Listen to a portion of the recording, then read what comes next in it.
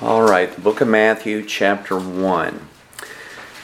We're going to read Matthew 1, verse 1, and we're going to read, then skip down to verses 16 and 17. And what you'll notice here is you have a long line of genealogy in between those passages. Something that is unusual in these passages is that there are 4 women mentioned in these passages. A few of them were actually Gentile women. And what this speaks of is what Matthew is going to be heading toward, and that is the acceptance not only of the Jew, but of all nations into that lineage of Jesus Christ himself. So Matthew chapter 1, verse 1, then verses 16 and 17. The record of the genealogy of Jesus, the Messiah, or the Christ, the son of David, the son of Abraham. Verse 16. Jacob was the father of Joseph, the husband of Mary, by whom Jesus was born, who is called the Messiah, or the Christ. So all the generations from Abraham to David are 14 generations. From David to the deportation to Babylon, 14 generations. And from the deportation to Babylon to the Messiah, 14 generations. Now, a couple of things about this genealogy. We mentioned the women earlier. The other thing to note is that this genealogy is compressed. So if you were to follow this genealogy and you were to trace it through the Old Testament, because it is an accomplishment from Abraham all the way through Malachi, what you will find is that there are individuals left out. That's not unusual in Jewish genealogy. They will actually compress things down. And you'll notice in the genealogy it says that so-and-so was the father of so-and-so. And that proceeds all the way down. You'll see in verse 2, Abraham was the father of Isaac, Isaac the father of Jacob, Jacob the father of Judah and his brothers. And you'll see that all the way through. You have this father begetting son. Son then becomes the father and begetting another male child. And then you'll notice in verse 16, Jacob was the father of who?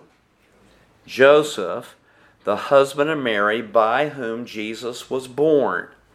Now you may want to make a little notation here in your Bible. The word by whom Jesus, by whom, is not masculine. It's feminine, and it's referring to who? Not Joseph, but Mary. Because Jesus' father was who? God. Joseph was his legal father. And we'll see that as we go through here. But he was not the one that begat the baby. God begat the baby in the womb of Mary, his mother. So when you read the father of Joseph, the husband of Mary, by whom, that is Mary, Jesus was born, who was called the Messiah. So there's an exception, and that exception heightens our attention to this. And so on this Christmas Eve, we're going to be both preaching a Christmas message, but we're also beginning our series here in the book of Matthew. The book of Matthew, written under the inspiration of God, was a book that was written primarily to the Jew. And because of that, when a Jew read this book of Matthew, he would bring to the table of reading this all of his Jewish heritage and all of his Jewish understanding.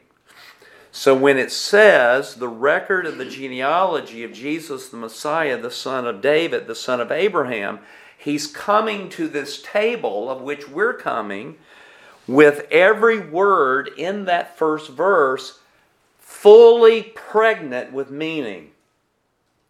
When he reads the record, he's going to remember something. When he remembers genealogy, he's going to remember something. When he reads Messiah, he's going to bring to that all his understanding of the prophesied Messiah. And when he reads Son of David, that's going to speak something to him. And when he reads Son of Abraham, that's going to speak something to him. And we want to examine all of these things. The book of Matthew has, in this book, written primarily to the Jew, 63 direct quotations from the Old Testament. That's about 2.25 quotations per chapter. And of course, we know as Bible students that when we're reading in our Bible and we read a quotation in our Bible, we should pause and go back and read that quotation and understand it in the context in which that quotation is given, because that understanding is brought forward into the book of Matthew, or any book that is quoting the Old Testament.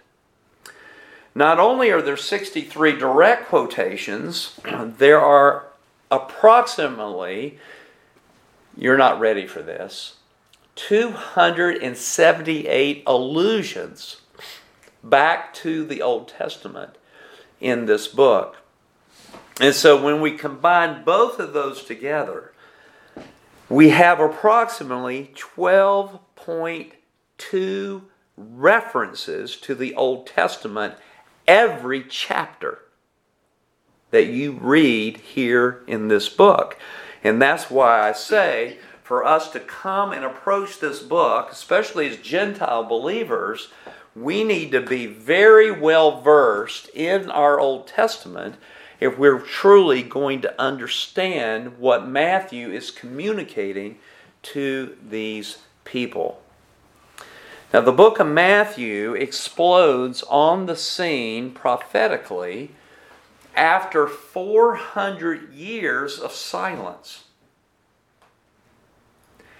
From the prophet Malachi, which is the last prophetic voice from God, to this prophetic voice of Matthew, there are 4 centuries of silence from heaven.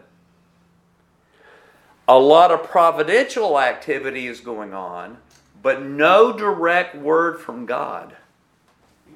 And Matthew brings that direct word to that nation and to us. And that word centers around this question: who is Jesus Christ? And of course, John echoes that Jesus is the Christ, the Son of God. Luke says Jesus is the Son of God, the truth, the fulfillment of all that is written in the Old Testament. Mark declares that Jesus is the Son of God. He's the good news of which we should be excited about. And Matthew turns around and declares to us right here in this first verse, which is the theme of the book, that Jesus, the Son of God, is the Messiah King that will bless all nations with his salvation. That's what the theme of this book is. And so when you look at this first chapter, what you are seeing is 2 major things that you and I would have to know. The first is his earthly origin. What is his earthly origin? Well, that's verses 2 through 17. His earthly origin is the son of David and the son of Abraham. And that genealogy of which he traces through, of which, verse 16, we read, all right, Jacob was the father of Joseph, the husband of Mary. Both of them were of the lineage of David. And then this amazing thing, of whom or by whom Mary, Jesus was born. So there's his earthly origin. But what's unusual about his earthly origin is that he was born of a woman. And so verses 18 through verse 25 tell us how that can be. So we have his earthly origin, and now verses 18 through 25, we have his divine origin. And of course, you'll read down there in verse 23, "Behold, the virgin shall be with child, and shall bear a son, and they shall call his name Emmanuel," which translated means God with us. I mean, this explodes right at the opening here of this book. So he opens this up, verse 1, the record of the genealogy of Jesus the Christ, or the Messiah, the son of David and the son of Abraham. And so what we want to look at is that one verse, so that we will understand, after 400 years of absolute silence, God opens the scene by declaring that first verse. What do we see? Well, first of all, we see a name and a title. What is this person's name? Jesus. And his title, this isn't his last name. Jesus Christ, Christ is not his last name. It's his title. And the word Christ is what we say in place of the word Messiah. He is Jesus the Messiah. Jesus is his human name. What does that name mean? Well, in the Old Testament, the Hebrew word for Jesus would be the word translated Joshua. And the word Joshua means Jehovah saves. And of course we see that here down in this verse. Look down in verse 21. We'll take a dip into our next message. "She shall bear a son, and you shall call his name Jesus," or Yeshua. Why? "For he shall save his people from their" what? From their sins. And so his human name defined his very person. So his human name is Jesus, and his title, Messiah, refers to him being the anointed one. Not a anointed one, the anointed one. And when you look into your Old Testament, what you see is this: that God would send a prophet, and they would have an anointing horn. And in that horn would be oil, and they would anoint people. They would anoint other prophets. And they would anoint priests. That Aaronic priesthood, Moses took the anointing oil, and he anointed not only Aaron the high priest, he also anointed the other priest. Meaning they were set aside for that specific purpose and given the Holy Spirit in order to enable them to carry out that function. So prophets were given that. David was one of those. He was anointed by who? Samuel. And he was a prophet. But not only that, David was a king. So you had prophets that were anointed, and you had priests that were anointed, and you had kings that were anointed. And Samuel anoints David as God's chosen king. In that sense, David was an anointed one. He was a Messiah in that sense. But he was not the Messiah. And when we come to Jesus Christ and we talk about Him, brethren, He was anointed by God as Messiah. He's the anointed one as prophet. Capital P. He was the revelation of God in the flesh. He not only spoke revelation, He is the revelation of God. And He is the anointed high priest. The book of Hebrews tells us we have a priest that has been entered into the heavens, Jesus Christ. He is the one mediator between God and man. This man, Christ Jesus.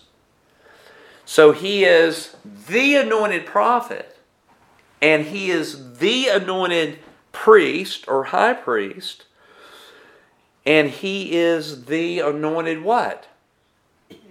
King. Psalm 2 says, "This is the one I have chosen, and I have set you on my holy hill of Zion." He is the anointed King. He is King of kings and Lord of lords. And so when we read that word Jesus, that was His earthly name, and we read the Messiah, we come to that understanding that He is the prophet, the priest, and the king, and nobody in the Old Testament was allowed to assume those same offices unto himself, and if he did, he was killed by God. David was the only one that came close. He was not only an anointed king, he was also a prophet. But he was not a what? Priest. He was not a priest. And so here we have already the record of the genealogy of this baby, the one that we're going to celebrate, Lord willing, tomorrow. And who is he? He is the revelation of God. He is the anointed priest. No need for any type of Catholic priesthood. He is the anointed priest, and brethren, you and I are part of that priesthood. We have been anointed as holy priest unto Him. And He is the King. And this is the emphasis that Matthew is going to place upon Him. And folks, today in our culture, Jesus, the Messiah, as King, is rarely proclaimed by the church. It was not so in the New Testament. In fact, in the book of Acts, chapter 17, Paul was accused of preaching that there was another king other than Caesar. He was actually preaching that Jesus Christ, He is Lord, is He not? And He is Savior, but He is also King. And folks, when you think about a king, you think about a ruler. And when you think about a ruler, you think of citizens in His kingdom who obey Him. Not mouth Him, but obey Him. And in fact, he would later on say that those enemies who would not have Him rule over them shall be cast into a lake of fire and brimstone. So here what we have immediately just exploding after 400 years of silence is Jesus. the Messiah. Now, what we're going to see about him are three major facts. We're going to first of all look at the record of the genealogy. Then we're going to look at what it means that he's the son of David. And then we're going to look at what it means that he's the son of who? Of Abraham. What does this mean? Number one, he is the new Genesis. It says the record of the genealogy. The word record is the word that means book. Now in the Old Testament they didn't have books like we have them today. They had scrolls. It still refers to the very same thing. It refers to the writings. Matthew says this is the book, and it is the book of the genealogy. The word genealogy comes from a Greek term that means Genesis. This is the book of the Genesis of Jesus the Messiah. Now, brethren, when we read that, if you were Jewish, I dare say none of us had come to their mind what I'm about to say to you. But when they read the record of the genealogy, when they read that in Matthew's Hebrew or Greek writing, they immediately knew what he was referring to. And I want you to turn to that. I want you to go back to the book of Genesis. And you're there in chapter 2. I want you to go over, hold your place in chapter 2. And I want you to go over to Genesis chapter 5.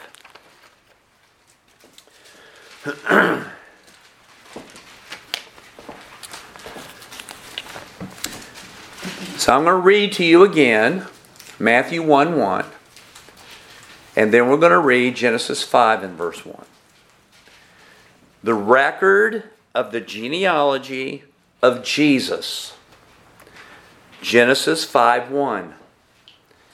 This is the book. Remember what I told you record meant? This is the book of the... That's the Hebrew word translated in the Greek Old Testament, Genesis. This is the book of the Genesis of who? Adam. Everybody see that? Now, in the book of Genesis, you've got a lot of origins. This is what the word Genesis means, the origin. So here what we have is the book of the Genesis of Adam, and we have that Genesis given to us. We know his origin. We know where he came from. We know how he was formed. We know when he was created, don't we? He was created on what day? The sixth day. We know all of that, and in Genesis 5 verse 1, immediately after that, you have a record. Just like you have in Matthew 1.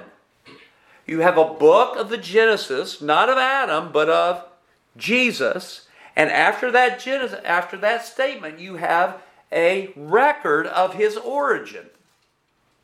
So too you have in Genesis chapter 5. And in essence, the very first time this word Genesis occurs is in Genesis chapter 2 and verse 4. Here we have another Genesis. In chapter 2, verse 4, it says, this is the account. The word account is the word translated Genesis. This is the Genesis, not of Adam, but of the heavens and the earth, in which the day they were created, in the day that the Lord God made the earth and the heaven. So what we have previous to Genesis 2:4 is the origin of all of creation, of the heavens and of the earth. And what we have in Genesis 5 is the genesis of a man, the first man, and his name is who? His first name is Adam. And when we turn back to Matthew chapter 1, Those early Jews, if they had any exposure to their Old Testament at all, would have immediately recognized the parallel and the contrast between Genesis 1 verses 1 through 17 and Genesis chapter 5 verses 1 and following. What we have here, brethren, is two origins of two human beings. One of them out of the dust of the ground. And God breathed into that vessel of clay the breath of life. And another origin of a man who was not fathered by an earthly father, but was of the seed of the woman, a virgin who would conceive and bear forth a child, who would be of heaven. He would be divine. And so what we have here, brethren, is the genesis or the beginning or the origin of two different humanities. Everybody see that? Two different humanities.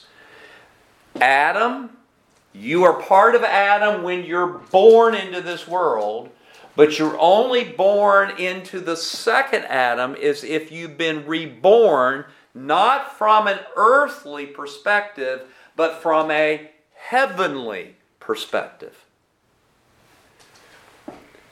And folks, what we have here is a wonderful, wonderful thing. We have the hope of hopes being accomplished. Genesis chapter 1 gives to us the origin of creation. And it was very what? It was very good. It was perfect in every respect. And then it went from perfection to ruin. And we live today in the ruin of that original creation. We presently live in Adam in a fallen creation. And then Matthew tells us, look at verse 17, Matthew 1, that this has occurred. So all the generations from Abraham to David are 14 generations. We have the fall is proceeding to ruin. Everybody following my time frame here? A promise is given to Abraham, and it goes from ruin to the kingship of David. Everybody see that in verse 17. So from Abraham to David are 14 generations. And David was a man after God's own heart. He was not a perfect man, but he was the type of the Messiah. A coming one from heaven whose heart would be completely for God. He would love God with all his heart and all his soul and all his mind and all his strength. Everybody see that? Now, folks, from that kingship of David, I'm here in Matthew 1, verse 17 again, comes the loss of the house of David. God establishes that house, does he not? And that house proceeds to destruction.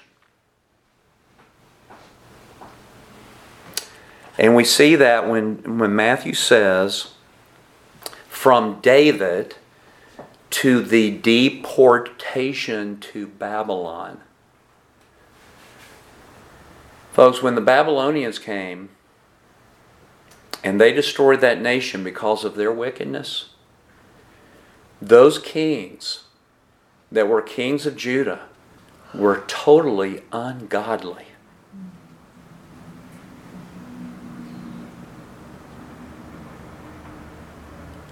And God brought that kingly house to ruin because it took itself to ruin. So from Abraham to the kingship of David, 14 generations. From the kingship of David to the ruin of the house of David by the deportation to Babylon, 14 generations. But folks, God is faithful. Because from the deportation to Babylon, from the ruin of the house of David to the Messiah are 14 generations. And folks, this was prophesied. The prophet Amos, chapter 9, verses 11 and 12, was quoted by James in the book of Acts, chapter 15. And let me read it to you. Listen carefully. James declares that the words of the prophets agree. That this is just as is written. After these things, I will return, and I will rebuild the tabernacle of David. You remember what Matthew said? All the way from Abraham to the kingship of David. Boom. From the kingship of David to the loss of that house of David. Boom. From the loss of the house of David to the Messiah, I will rebuild the tabernacle of David, which has fallen. And I will rebuild its ruins. And I will restore it. For this reason, so that the rest of mankind may seek the Lord, and all the Gentiles who are called by my name, says the Lord, who makes these things known from long ago. Folks, when you read verses 16 and 17, when you read Matthew chapter 1, verse 1, if you've been versed in the Old Testament, you come right out of that chapter rejoicing. Because God is faithful to what He has said. And He said it a long time ago. And He's done it just like He said. This is amazing. This will transform your Christmas morning into something profitable and edifying. It's not about family. It's not about me. It's not about gifts under a tree. All those things are good, perhaps have their place.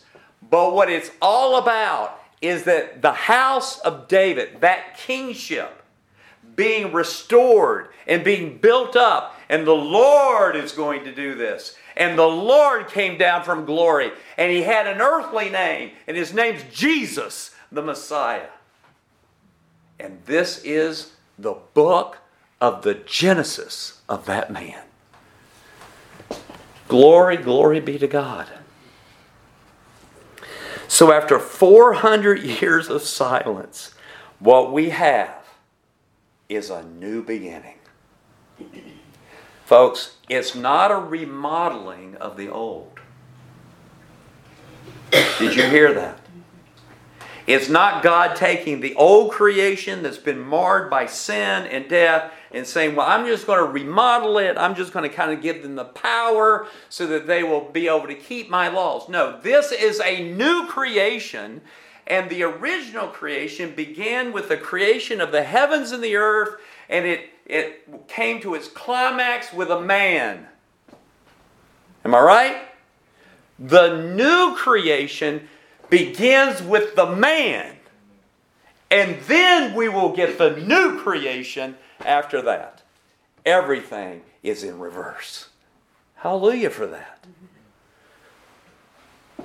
And what we have in Matthew chapter 1, verses 2 all the way down through verse 16, is the record of that kingly genealogy, that promised Davidic descent, just like God has said.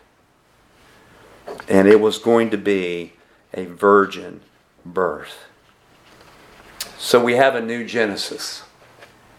This is the second Genesis of Jesus Christ. Because He created the first one, did He not? He is the one who brought all those things into existence. This is Christmas. Blow your family away tomorrow when you're gathered and say, can we pause and can we just read Matthew 1:1? And when you read it, just say, I want to declare to you, we are a people of the new Genesis. And they will look at you like they've never heard this before in their whole life. And you will have an opportunity to give them the good news of Jesus Christ. And what makes that good news is this, Matthew 1:1. Here's the book of the Genesis of Jesus. He's the Messiah. The son of who? David. He's the son of David. Now, why is that so important? Well, I want you to go back to 2 Samuel. I had you mark your place there. 2 Samuel chapter 7. Not only do we have the promised restoration, but we have the promise of what is called the Davidic covenant. This is no minor covenant. This is so amazing that even David himself said that this was amazing. Especially in light of him being a sinful human being. So I want to begin reading in 2 Samuel chapter 7. And I want to begin reading in the last part of verse 11. The last sentence in verse 11. David is desiring to build a temple for the Lord. God had been dwelling in tents. And He wanted to build a building. And in chapter 7, verse 11, last sentence, it says, God speaking, Nathan speaking to David, the Lord also declares to you that the Lord will make a what? House for you. Now think about this. David wants to build a house for the Lord. The Lord says, I want to build a house for you. Verse 12. When your days are complete and you lie down with your father, I will raise up your descendant, singular, after you, who will come forth from you, and I will establish his kingdom. He shall build a house for my name, and I will establish the throne of his kingdom forever. I will be a father to him, and he will be a son to me. When he commits iniquity, I will correct him with the rod of men and the strokes of the sons of men. But my loving kindness shall not depart from him, as I took it away from Saul when I removed him from before you. Verse 16, your house and your kingdom shall endure before me how long? Forever. Your throne shall be established forever. This is amazing. And I want to bring out 3 points here. Number one, the Lord declares, as we read in verse 11, the Lord, and note it's capitalized in your translations, this is Jehovah. The Lord also declares to you, the Lord will make a house for you. Everybody see that? Then God says, verse 13, that God was going to raise up a descendant of the line of David, and that God was going to establish His kingdom. Verse 13.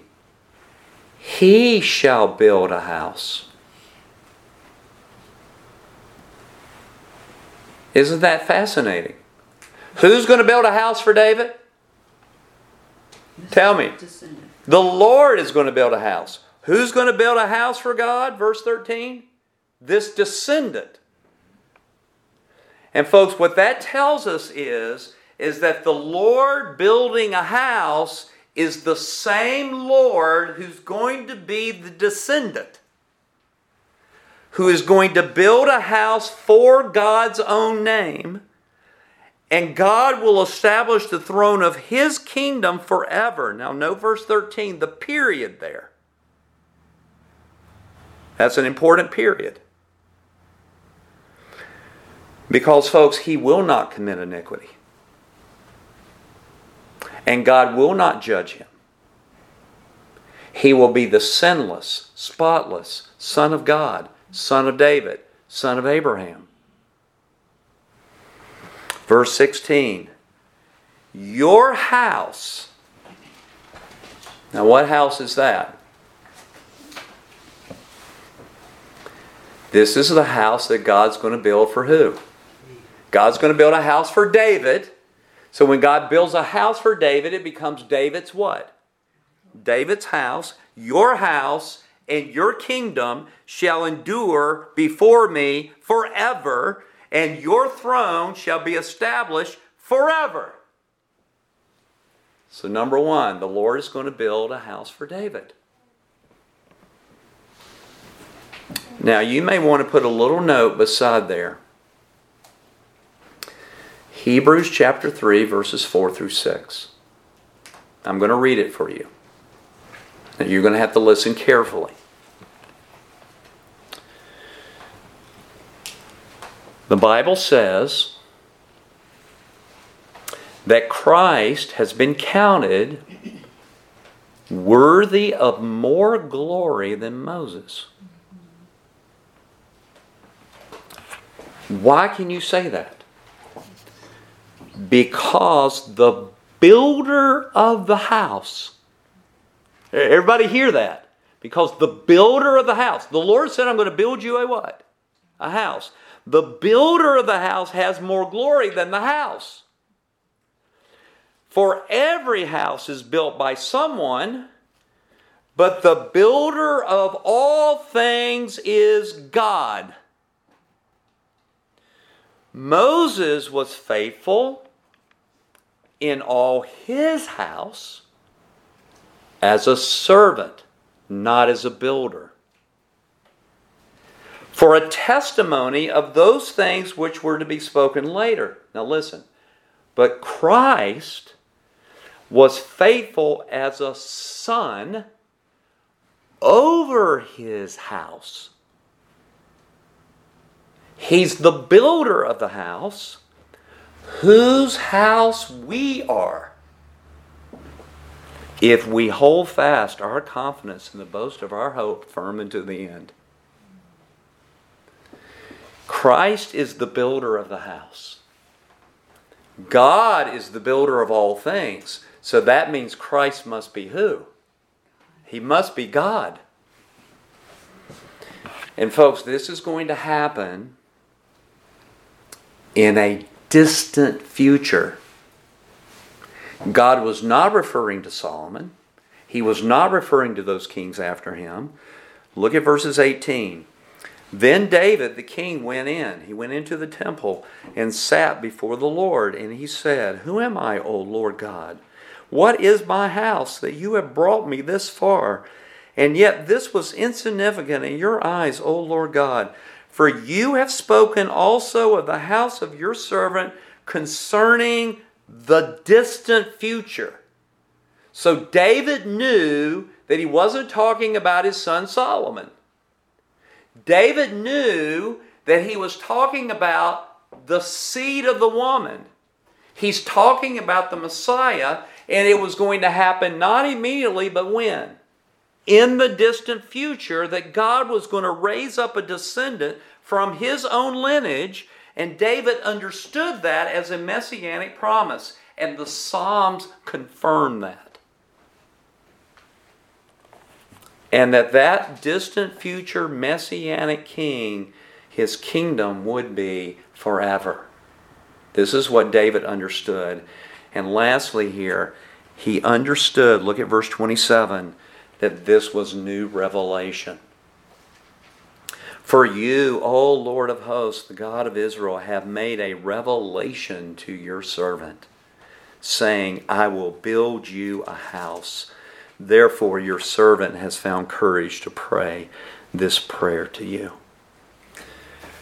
Folks, God's going to build a house for David by the descendant of David. And the descendant of David is going to build a house, and he's going to bring all things in subjection under his feet. And he's going to take that house that is full of citizens of reborn people, and he's going to deliver it to God the Father, to whom be glory forever and ever, just like we read in our scripture reading. If you were Jewish, you would have read in Matthew 1:1 exactly what that meant when he said, Jesus the Messiah, the Son of David. Blessed be his name. That would change a Christmas gathering. And the sad thing is, brethren, is that people don't want this. And I'm going to use an old Southern expression. I'm going to tell you it like it is. God doesn't care a lick about what you think. What he cares is, will you bow the knee to his chosen king? That's what he cares about. And folks, he's not talking about David, and Peter understood this on the day of Pentecost. Peter gets up and he says, the patriarch David, he both died and was buried. His tomb is with us today. I've seen the tomb. I've walked in front of his casket in Israel. And in that casket, there's David's body. He's not talking about David.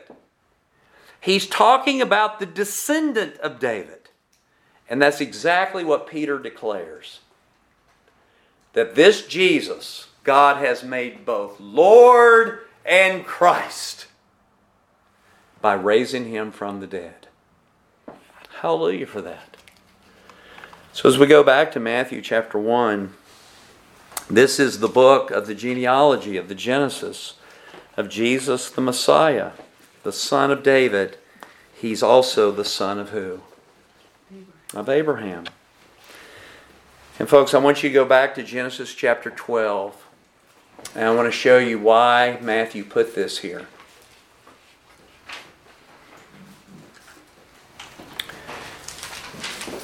In Genesis chapter 12, verses 1 through 3, the Lord God appeared to Abram. And he said, go forth from your country and from your relatives and from your father's house to a land that I will show you. And I will make you a great nation. And I will bless you and make your name great. And so you shall be a blessing. And I will bless those who bless you. And the one who curses you, I will curse. Now note this. And in you, everybody see that phrase? In you, all the families of the earth shall be. So in Matthew 1:1, Matthew is already letting you know that the gospel's going to be preached to all the nations by saying that he's the son of Abraham. And if you're here in Genesis, if you go over to Genesis chapter 15, and you know this is a very famous passage, Genesis 15 and verse 6. But here, Abraham still does not have a descendant. And in verse 3, Abram says, since you have given no offspring to me, one born in my house is my heir. Then behold, the word of the Lord came to him, saying, this man will not be your heir, But one who will come forth from your own body, he shall be your heir. And he, that is God, took Abram outside. So he took him outside the tent, and he said, look to the heavens. Count the stars if you're able to count them. Everybody see that? And he said to him, so shall your descendants be. Now, we have in our translations descendants. It is not plural in the Hebrew text. It is singular. And Galatians bears this out. That when God said, so shall your descendant be, he wasn't referring to Isaac. He was referring to the seed, Christ. Look up in the heavens, Abram. Where are the stars? Tell me. Where are the stars? They're in heaven, are they not? This is heavenly seed. Look up in there. See the stars. See if you can count them. So shall your descendants, so shall your seed, singular, be, Abram. And the Bible says Abram believed God, and it was counted to him for righteousness. Everybody following me? Now turn over to Genesis, our last passage, Genesis 22. Here we have the offering up of Isaac. And he was a promised descendant. And of course, you know the story. He takes Isaac up on the mountain. He's going to slay him as an offering to God, and God holds him back from doing that. But in Genesis 22, verse 17, God speaks to Abraham, and he says this, indeed, I will greatly bless you, and I will greatly multiply your seed as the stars of where? The heavens, and as of the sand which is where? And your seed shall possess the gate of their enemies. And in your seed all the nations of the earth shall be blessed because you have obeyed my voice. Now folks, did you notice something there? Abraham is going to have a promised descendant. And that descendant would have descendants like the heavens, like the stars in heaven. A heavenly what? Seed. But here he adds, I will multiply your seed like the sand which is on the seashore. Folks, where's the sand? Is it in the heavens? Where is it? It's on earth. And what God is telling Abraham is this. There's coming a seed, a singular descendant that will have descendants like the stars of the heaven. It will be a heavenly seed. And, Abraham, you will have physical seed like the sand on a seashore. And we know them as what nation? Israel. And we know them by the name Jew. And they have multiplied like the sand of the sea. You're going to have two different trains, as it were. And so Paul comes in Romans chapter 4. We don't have time to turn there. And he says, if you believe, like Abraham believed about that heavenly seed and that heavenly descendant, you would be of the faith of Abraham. You would be of his seed. And that would be true for all the nations.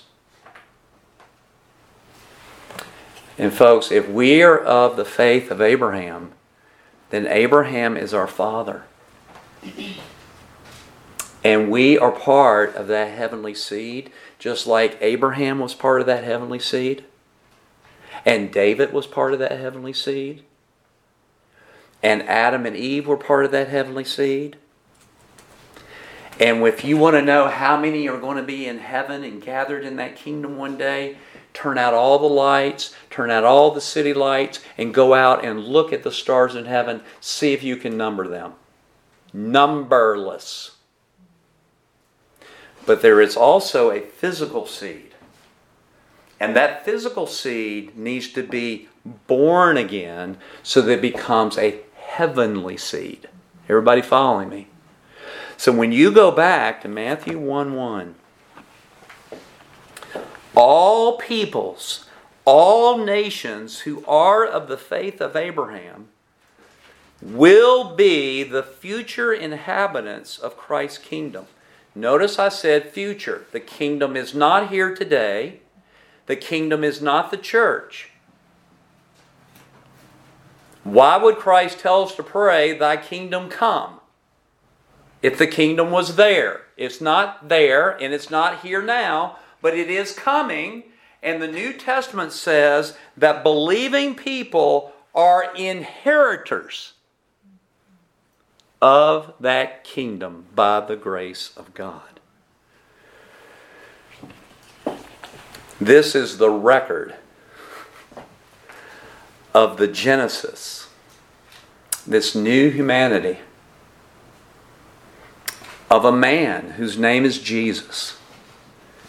He's the anointed one, prophet, priest, king. He's the son of David. He's the promised descendant who will be on the throne forever. And he will have a kingdom made up of citizens, which will be comprised of all the nations of the earth who have the faith of Abraham. And that kingdom one day, Revelation chapter 20, will come out of heaven. And it will be on earth. And God Himself will dwell with men. And there will be nations in that day. And they will bring forth gratitude offerings to the Lord for all that He has done. Brethren, this is not only the theme of the book of Matthew, it is the Christmas message. And you're not going to find that except in hints and whispers within the Christmas songs people sing today.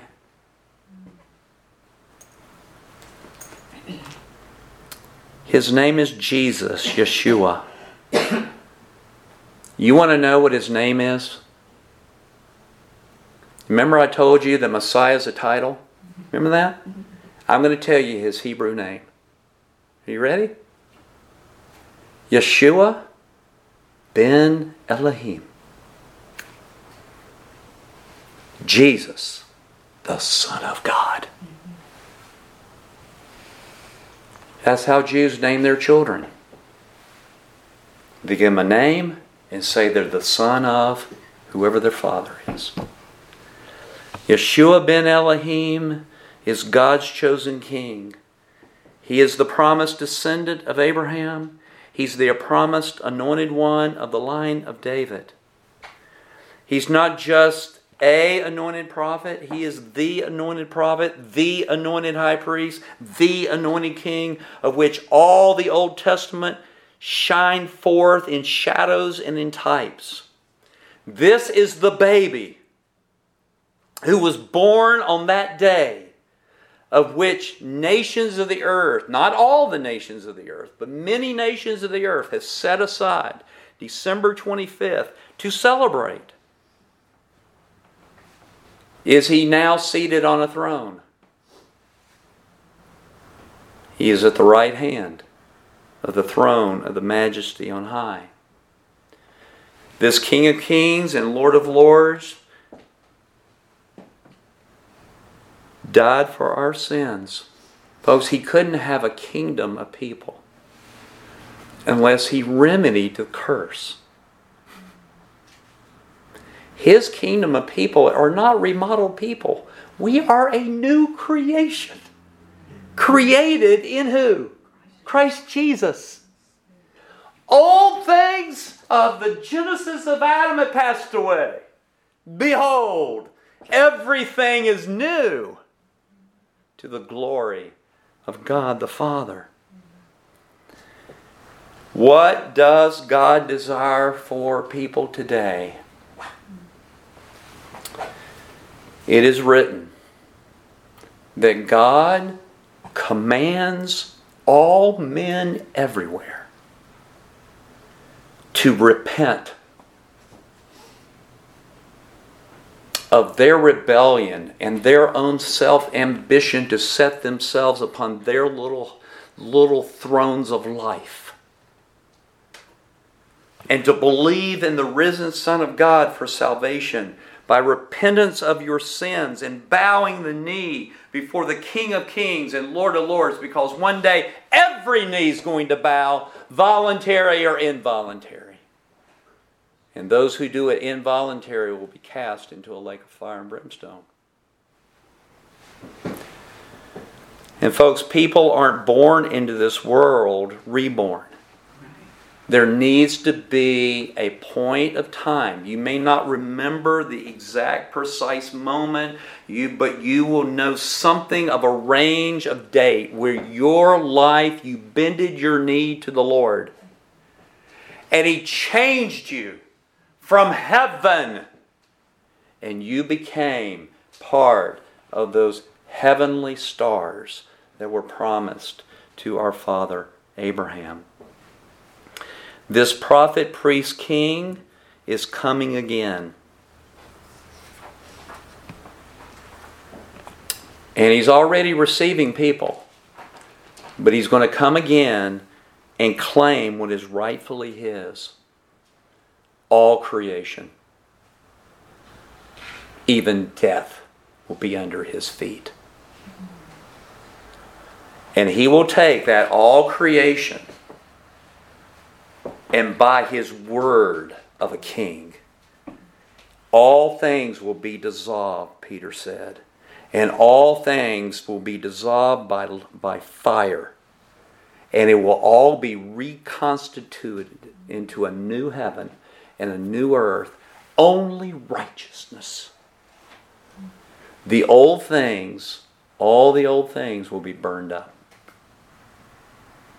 All of men's little thrones, all of men's little kingdoms that they have, all of men's little authorities that they want to rule over in their life, all their monies, all the records, all the events, it'll be all gone because it's all corrupt.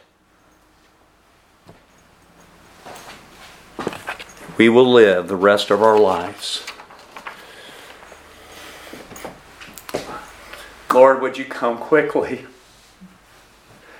And would You give Your people a heart to rejoice in this great event of this baby in a manger? Let's pray.